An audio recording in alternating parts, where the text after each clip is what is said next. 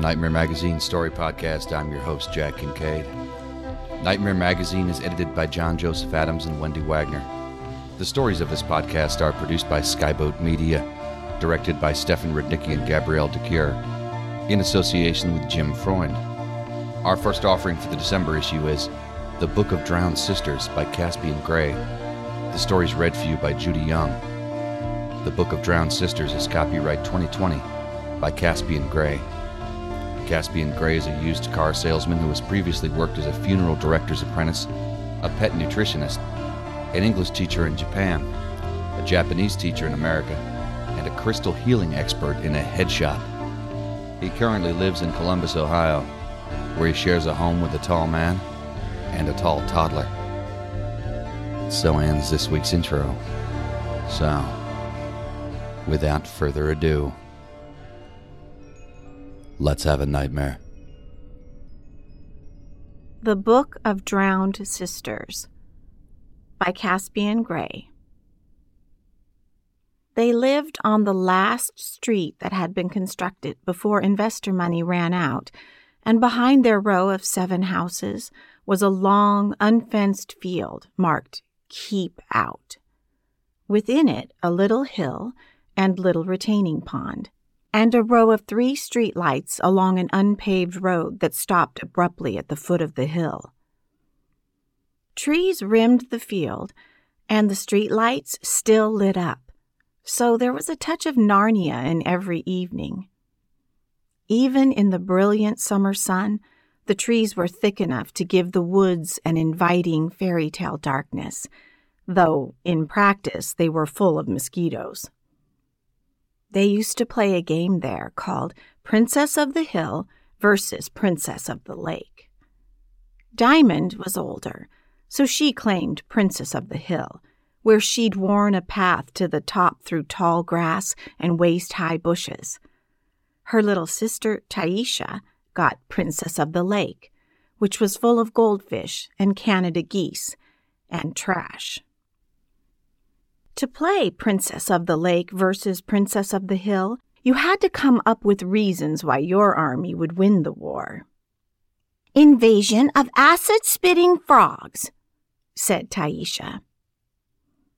"Earthworms that come out of the dirt and eat the frogs." Taisha shook her head. "Frogs eat worms, not the other way around." Said Diamond, drawing the word out to a ridiculous degree. "Frogs do not spit acid either, but right now we're making things up. Acid frogs exist exclusively in the freshwater wetlands of eastern Australia," recited Taisha, whose intonation at times like these sounded more like an irritable librarian's than a little girl's. Diamond rested her fists against her hips. "We're not princesses in Australia."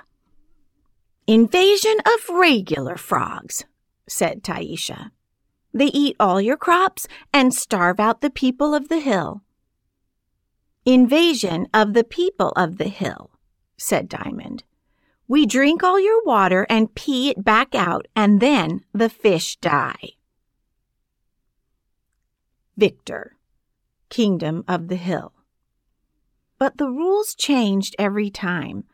A battle plan that didn't win one day because it was too made up would other times come out victorious because making realistic battle plans was too boring to keep up for long.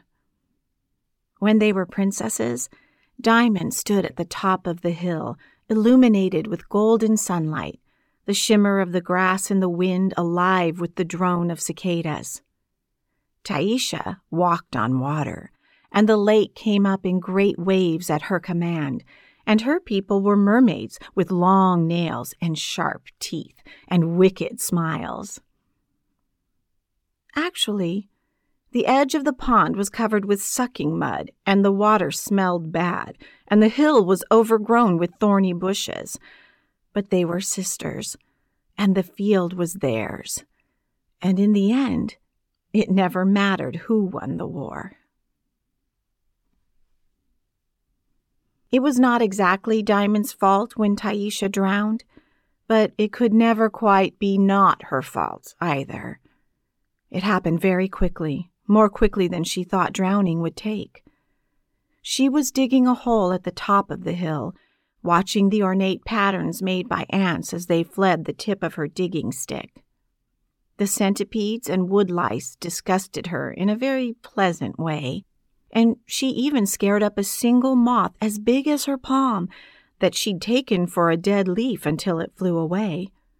She called out with wonder, wanting Taisha to see the moth before it was gone, but her little sister didn't reply. Diamond watched the moth until she couldn't make it out any more, then turned, blowing stray hair out of her eyes, to see what had distracted Taisha from something so beautiful.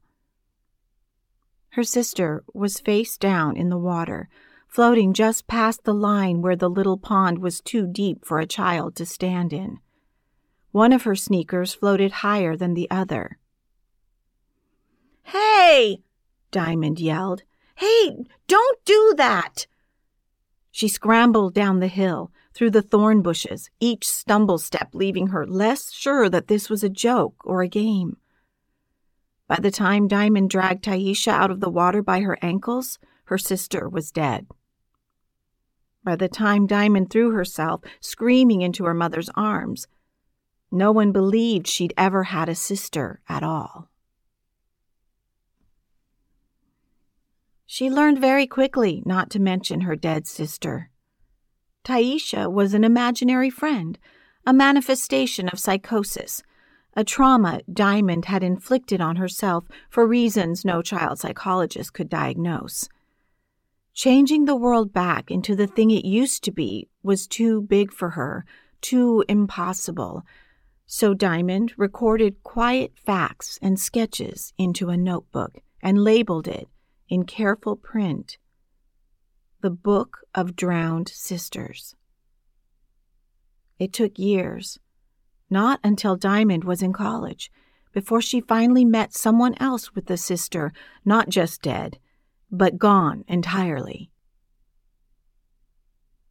Banna was a white chick, pretty and mannish both at once, with short hair that she wore brushed forward in messy waves and a wide-mouthed smile that she often hid behind her hands. She slouched when she walked, which helped to hide the angle of her breasts and gave her a sense of menace despite her slight stature. "Hey, you!" she called to Diamond, the first time they met at the freshman activities fair. "You look like a woman looking for a queer support group." "No, I don't," said Diamond, too surprised to be offended, though later she would wonder what had made her seem queer exactly. "Nah, it's okay," said the other woman. "You don't have to know what you're looking for yet. Here's our website. It lists all our meeting times and everything, so you can stop by whenever you're ready." She thrust a business card into Diamond's hand, smiling in a rakish way that made Diamond's heart double beat. "I'm Banna, by the way," she said, holding out her hands so that they were awkwardly mingled, each with one hand shaking and one hand on the brightly painted Gay Straight Alliance business card. Diamond. Diamond let go of Banna's hand, but held on to the business card. "I'm actually straight, though." "Oh, yeah, totally," said Banna, nodding. "Now that I see you up close, you definitely seem that way. It was just from a distance that you looked gayish." Diamond bit her lip, not sure if she was being flirted with or just teased, and not quite up to it either way. She'd actually only showed up to find the Nurses of Character booth, which was supposed to be good for networking. She wanted to find regular friends by chance. Having to join a club to meet people seemed vaguely pathetic. Thanks for the card," she said, looking down at it rather than meeting Banna's eyes. "I'll see you around." "Yeah, totally," said Banna again. And when Diamond looked back over her shoulder, Banna was still watching her, one fist brought up to cover her smile. The meeting Diamond picked out, using their shared dorm computer only when her roommate was in class, was just called Questioning, and the description on the website read, "Are you experiencing new desires or impulses and want to talk about them? Do you have questions about your sexual orientation or gender identity? Come talk to other people who are unsure in a discussion led by a rotating cast of queers who have been where you are." New desires or impulses, Diamond read out loud, which made it all seem rather capricious. But it turned out that finding friends by chance was not as easy as she'd thought. Maybe, if she was prettier or whiter or less weird, or if her idea of a good time included getting wasted at fraternity parties and football games, she'd have settled in as easily as the other girls in her dorm. But Diamond wasn't pretty or normal, and if she was sometimes too ghetto, she still sometimes talked too white. She didn't like getting drunk surrounded by strangers, where the dangers ranged from embarrassing photos cropping up on the internet to being raped. And if this gay-straight alliance meeting was about questioning your sexuality, surely some people stopped by and concluded that they were straight after all. It was even in the name of the group. So she'd just be one of those. Maybe she was a little bit hoping that Banna was in that rotating cast of queers. "Well, you are quiet," said Banna after the meeting. Diamond was so pleased to have been singled out and followed into the hall that it took a moment to work the smile off her face. She didn't want to send the wrong idea, after all. I didn't have much to say." They walked together slowly. The halls of the Diversity Center were decorated with student artwork, some of it abstract, some of it rather gratuitously vulgar. "Yeah, it's pretty normal to be shy at first. Give it a couple years, and you'll be bragging about how much pussy you crunch with the rest of the dude bros." Diamond tried not to look affronted, which didn't stop Banna from grinning. "Girl, relax," she said. "You said you're straight. I believe you." She paused. "Mostly." "Really, though?" Diamond asked. "Real people throw around phrases like crunching pussy?" Banna threw back her head and laughed. Her laugh was so loud that for a moment Diamond thought she was faking it to make fun of her. "Stop that," she said. "It's embarrassing."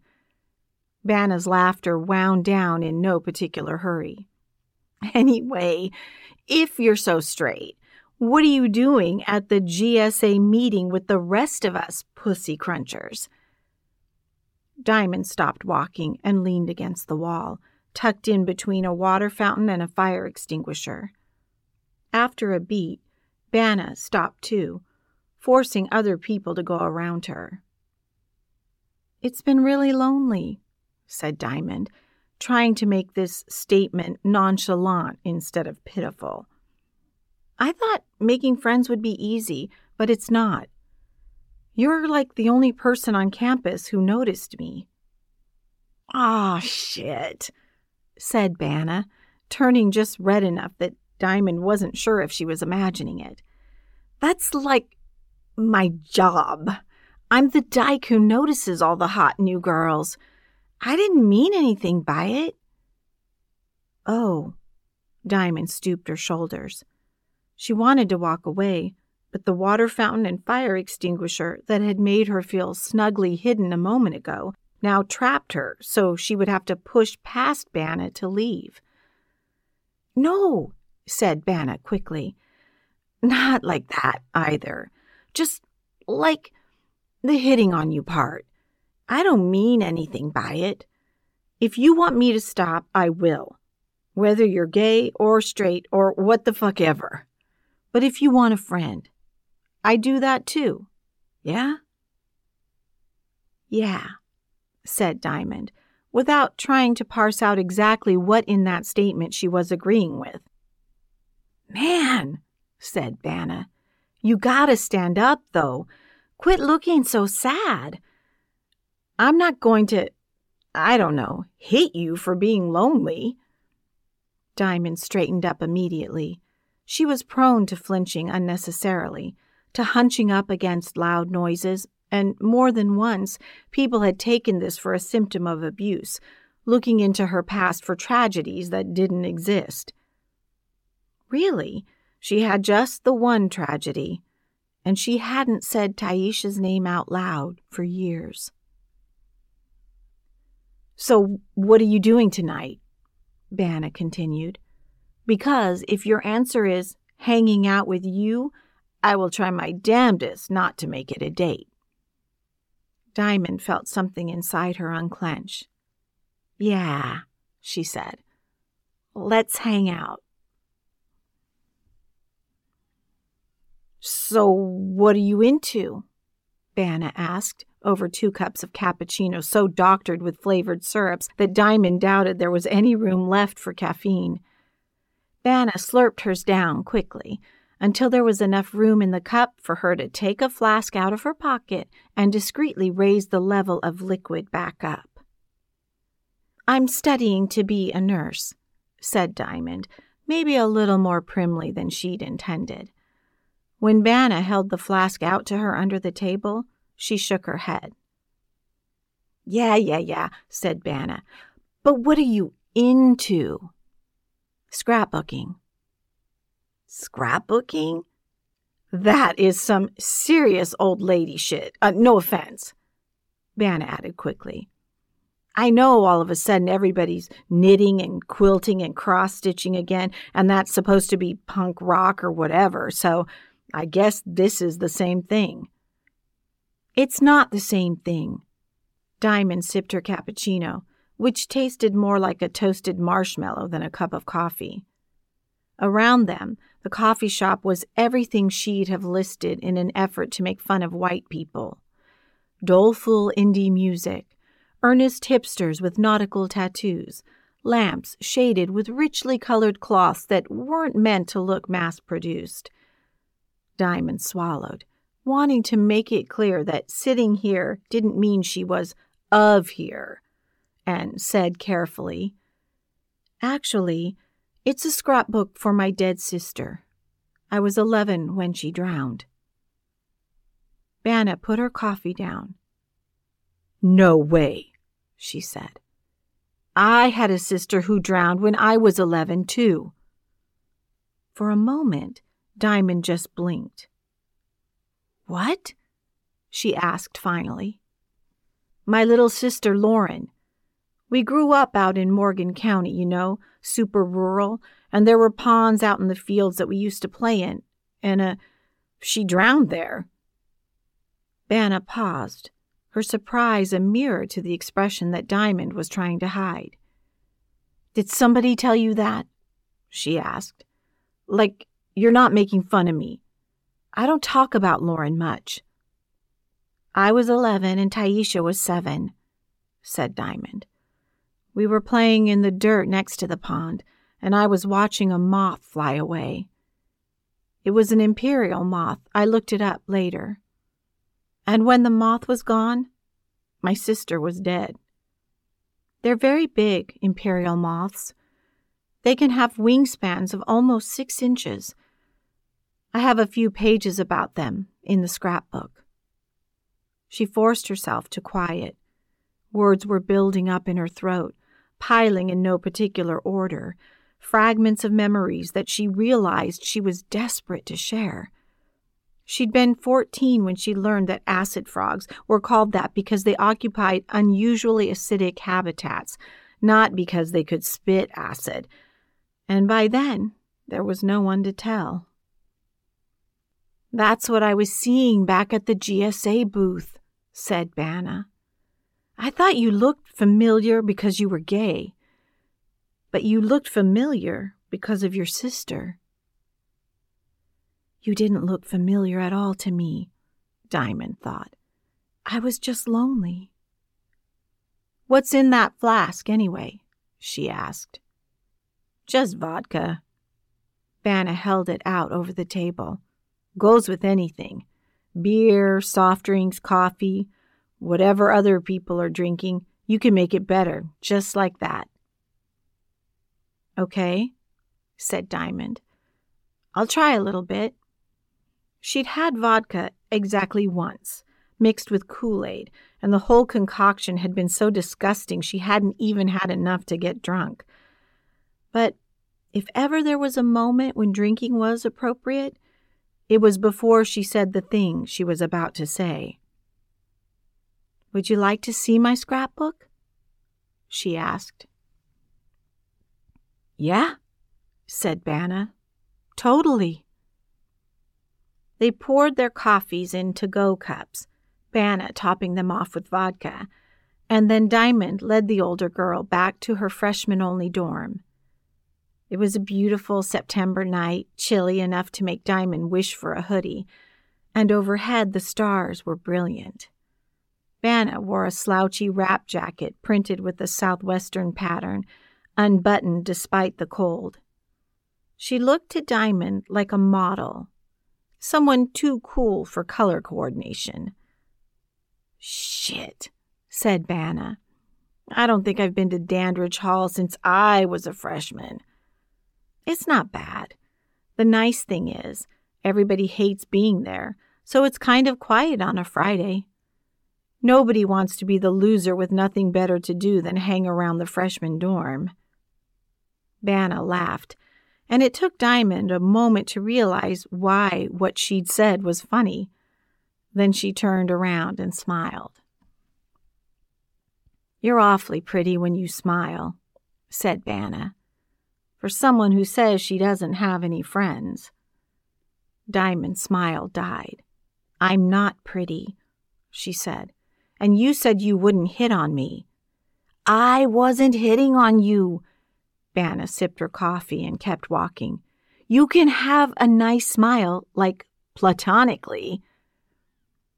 She followed Diamond up to her room, which was mercifully empty of her short, bubbly blonde roommate, and Diamond pulled the Book of Drowned Sisters out from a box tucked carefully into the drawer she jammed full of socks and underwear. "Here," she said, holding it out. "I want you to read it." 2 days later, Vanna emailed Diamond a few sad lines. Lauren M. Cabana, 9, passed away July 24, 2004, at home. She was born March 23, 1995, in McConnellsville, Ohio. Lauren is survived by her older sister, Rachel Cabana, and her parents, Christopher and Kelly Richards Cabana. A private service will be held for family only at Miller Huck Funeral Home, McConnellsville. Graveside services will be held Friday, July 28th at 11 a.m. at Malta Cemetery. Friends are asked to meet at cemetery. It wasn't a scan of a newspaper obituary, only copied text, but it almost made Diamond's throat close up. She wanted desperately for there to be some outside record of her dead sister, as if the acknowledgement of others would provide her with the semi-mythical state of closure she'd been longing after for years. "Your scrapbook surprised me," Vanna said the next time they met up on the stone steps that led to the library. "I was expecting, pictures and shit." "Your obituary surprised me," said Diamond. "It was so short." Vanna shrugged, offering the Book of Drowned Sisters back to her. "What can you say about a dead kid? Nothing will make her less dead or make death less sad. Plus, there's no fucking work history and no list of kids and ex-husbands, which is basically half of what an obituary is anyway." "Your real name is Rachel?" Diamond asked. "Yeah. There have been like 4 Rachels in every class I've ever been in my life, but I'm the only Vanna." She looked up, a wrinkle between her eyes that made her look more adult. "Don't call me Rachel, though, okay?" Diamond shook her head. "I wouldn't." Autumn had come on fast and heavy, and the sky above them was blue and bright and hard, but the air carried a bite despite the sunshine. Vanna was wearing the same jacket as last time, and the colors were vibrant now that Diamond could see it in the sun, though it was rumpled, with a long, damp spot along one arm. "To be honest, I could use a drink," said Vanna. Diamond blinked at her. "It's 2 p.m. Around them, campus was busy with groups of chattering students, interspersed with loners rushing from class to class. "Don't I know it? Go with me to Lucky's?" "I'm not 21. Right. Vanna shuffled along the steps, up 1, down 2, never going far enough that she had to raise her voice to continue the conversation. "Look, though, I seriously need a drink if we're going to talk dead sisters.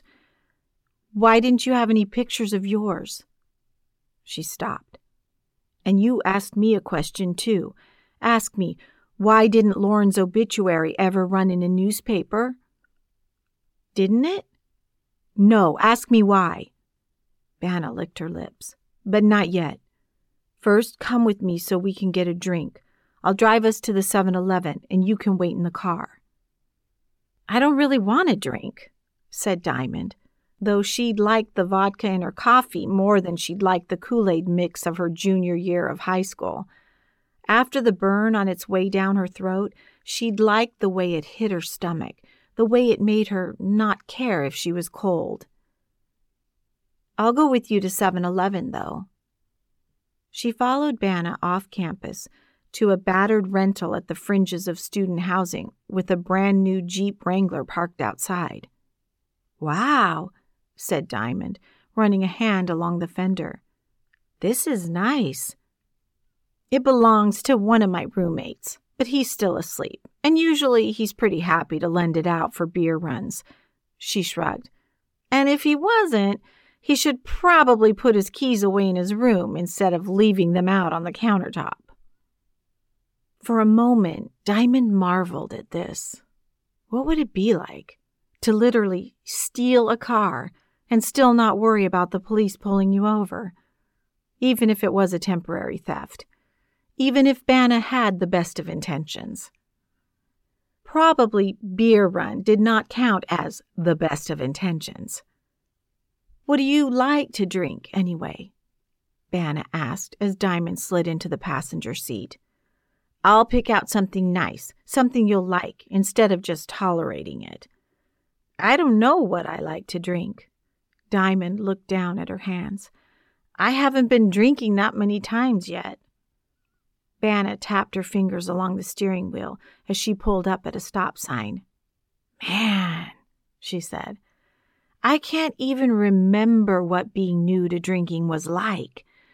I was 15 and working too hard to impress the older kids to care whether I liked the taste or not. And now, you're worried about alcoholism?" Diamond hazarded.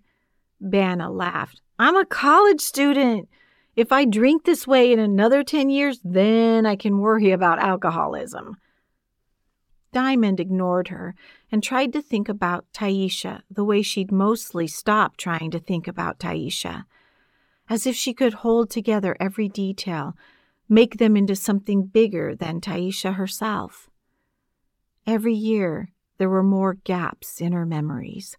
Things she'd thought burned into her brain slowly slipped away. The Book of Drowned Sisters could only record the memories she could put into words. Smells and sounds seemed to disappear the most.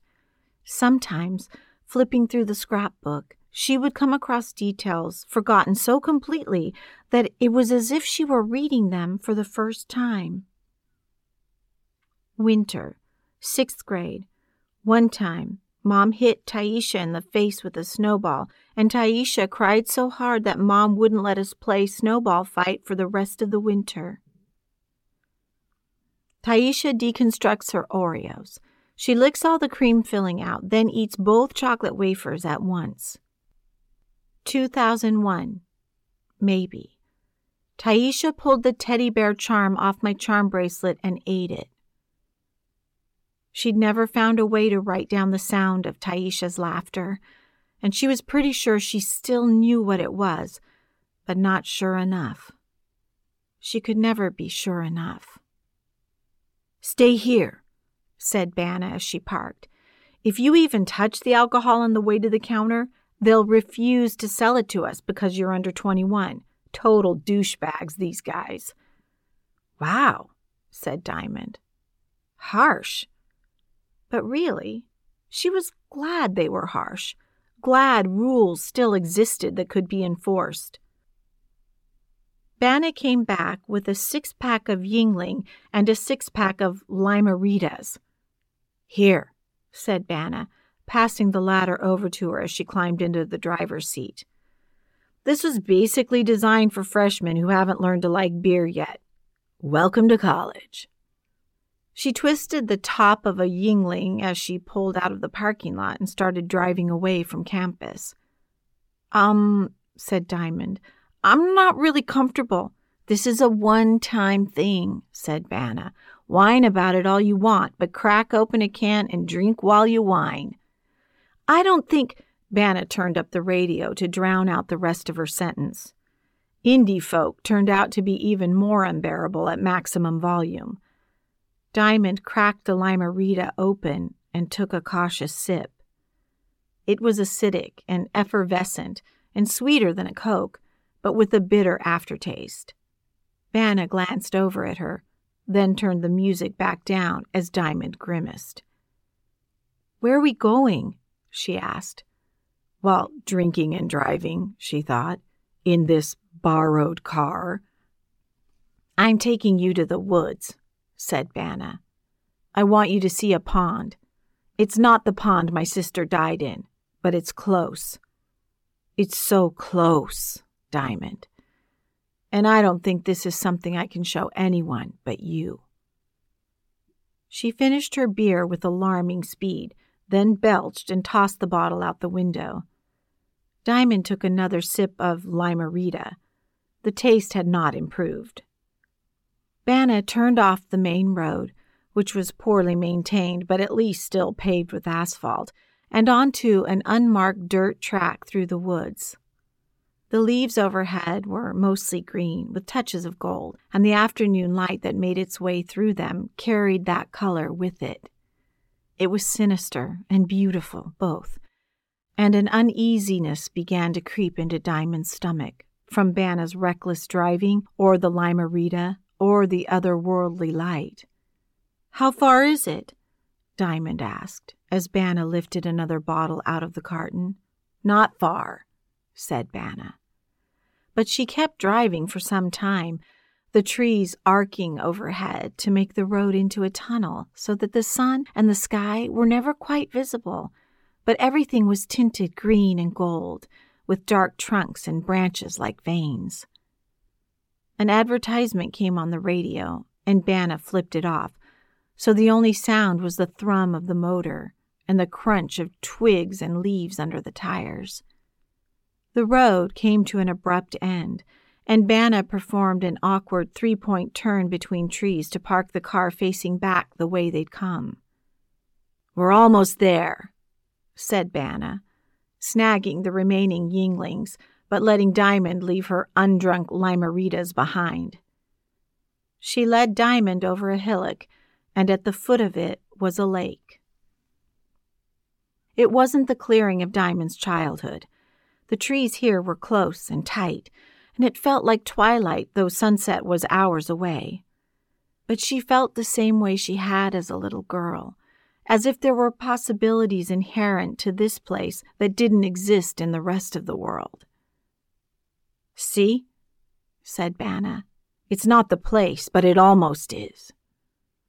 Diamond trailed past her, towards the still surface of the pond. In the dim light, it was opaque and utterly black. "I ran home screaming after my sister died," said Banna, still standing on the hill.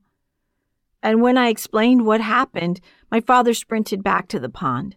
He was so fast and I couldn't keep up.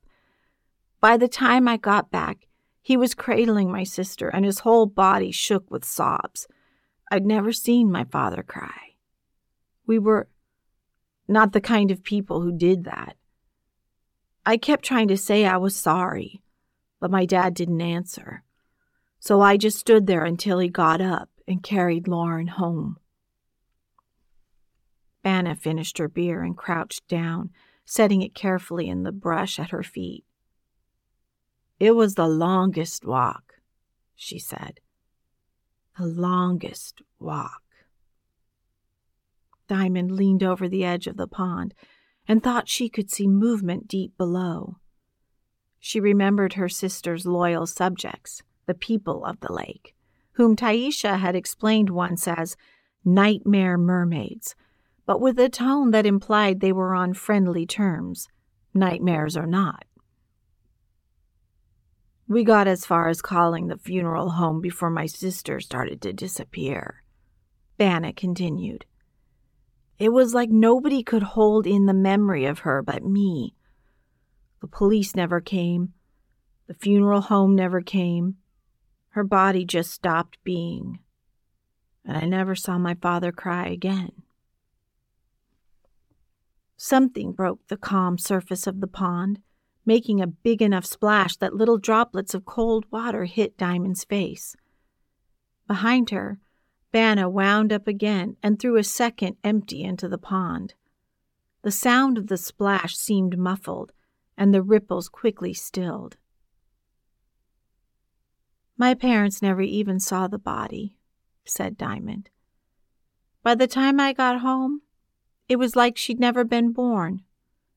And then there weren't any pictures of her, and there wasn't anybody who believed me about her, and then everyone thought I was crazy. She paused. Sometimes I thought I was crazy. But you weren't, said Banna. Drunk Banna, swaying slightly at the top of the hill, who did not seem like much of an authority on sanity at the moment. It's probably still more likely that we're both crazy than that two people disappeared, said Diamond quietly, stepping right up to the edge of the pond until her shoes were wet. Nothing is likely anymore, said Banna. If people can just disappear, then the world isn't the world we knew. Diamond didn't know what to say. She leaned over the pond.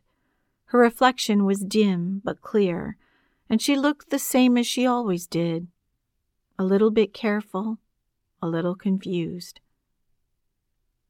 Maybe they aren't dead, said Diamond finally. Maybe disappearing is different from drowning. She thought, as she often had, about the people who drowned in icy water and stayed dead for minutes, even hours, before they were warmed up and brought back to life. Hundreds of nights lying in bed, she'd imagined that her sister woke in the interval between her drowning and Diamond telling their mother, and that in that time she'd run away, erased herself for reasons that no one but a little girl could know. Did you ever... she began, but Banna cut her off. They didn't disappear, you know. They were taken. A harsh half-smile passed over her lips. If only we had a Liam Neeson to bring them back. Diamond didn't laugh. Banna stumble-stepped down the hill, stopping at the edge of the water next to Diamond. Can I kiss you? She asked. No, said Diamond. Banna leaned over and kissed her cheek anyway. Her breath was beery, like a father's kiss, and her lips were soft, like a sister's. I miss Lauren, she whispered. I've missed Lauren for years. Diamond shrugged. Like I missed Taisha, she said. Like we're the only people in the world who knew they ever were. She squatted to trail her fingers in the water and was relieved when Banna didn't follow her down. "We used to play a game," she explained, more to the water than Banna, called Princess of the Hill versus Princess of the Lake. It was a war game, and I was Princess of the Hill. I wonder sometimes, if I'd been Princess of the Lake, maybe Taisha would still be alive. Maybe I'd have drowned instead. Or nobody would have. "Well, let's try it," slurred Banna. "You be Princess of the Lake, and I'll be King of the Hill." Diamond frowned. "It's not like that. It's a princess game. I'm not a princess. You're not a king either." "I'm king of this hill." Banna staggered to the top of it and threw her arms wide. The green-gold light was fading, but it haloed her now so that she cast a long shadow down to the pond. Diamond understood only now the appeal of being drunk. She did not want to be herself here, nor to take the responsibility for their actions. But it felt inappropriate to return to the car for the limeritas, and they tasted disgusting anyway. Instead, she bent to untie her shoes and slip them off, tucking her socks neatly inside. "How do we play?" Banna called. "Our people go to war," Diamond murmured. She stepped into the pond, curling her toes in the cold, soft mud. "How do we play?" Banna repeated louder. "The people of the lake assault the people of the hill," Diamond yelled, stepping cautiously until the water was up to her knees. The people of the hill repel your assault," Banna decided.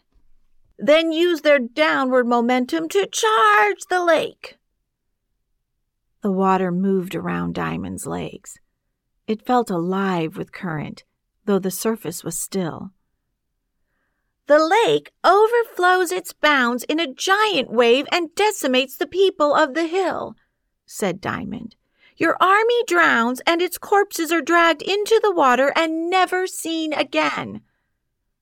"Shit," said Banna, sitting down hard on the top of the hill. "That's brutal." Victor, Kingdom of the Lake. "Come attack me," yelled Diamond. "Come be the people of the hill."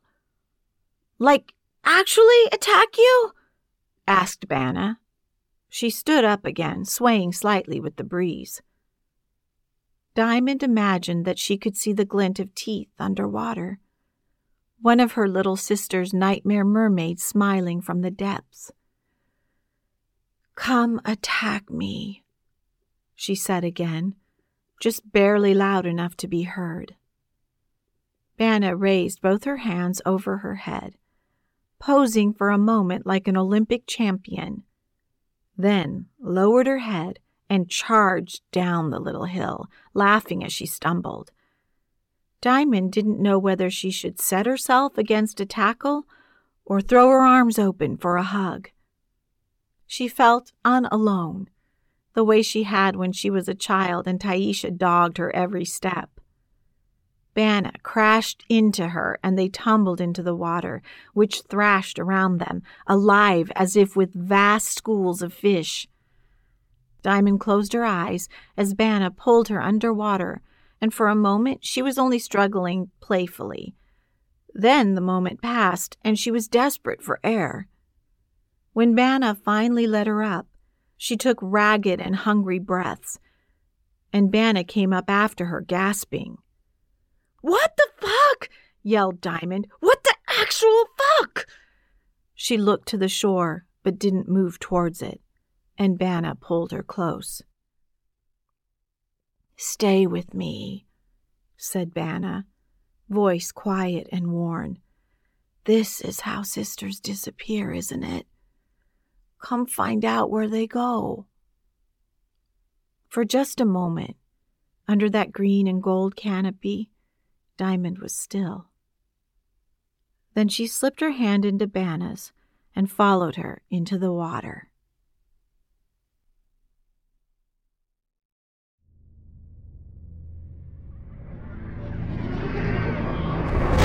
Welcome back. I hope you enjoyed the story. Please consider making a stop at our website at nightmare-magazine.com. If you'd like to help spread the word about the Nightmare Magazine podcast, go to iTunes, find the Nightmare Magazine podcast, and leave a review or rating there. Nightmare Magazine is published by John Joseph Adams. If you haven't already subscribed, check out our many options at nightmare-magazine.com/subscribe. The stories of this podcast are produced by Skyboat Media, the most respected independent audio production team on the West Coast. They are headed by the Audie and Grammy award-winning narrators Stefan Rudnicki and Gabrielle DeCure. You can check out Skyboat Media's website at skyboatmedia.com. Post-production is in association with Jim Freund. Music and sound logos are composed and performed by yours truly, Jack Kincaid. There's other ways you can be notified of new Nightmare Magazine content. You can subscribe to our free monthly newsletter RSS feed, follow us on Twitter, or like our Facebook page.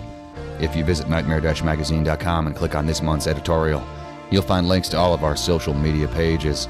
This podcast is copyright 2019 by Nightmare Magazine. Thanks for joining us. Sleep tight.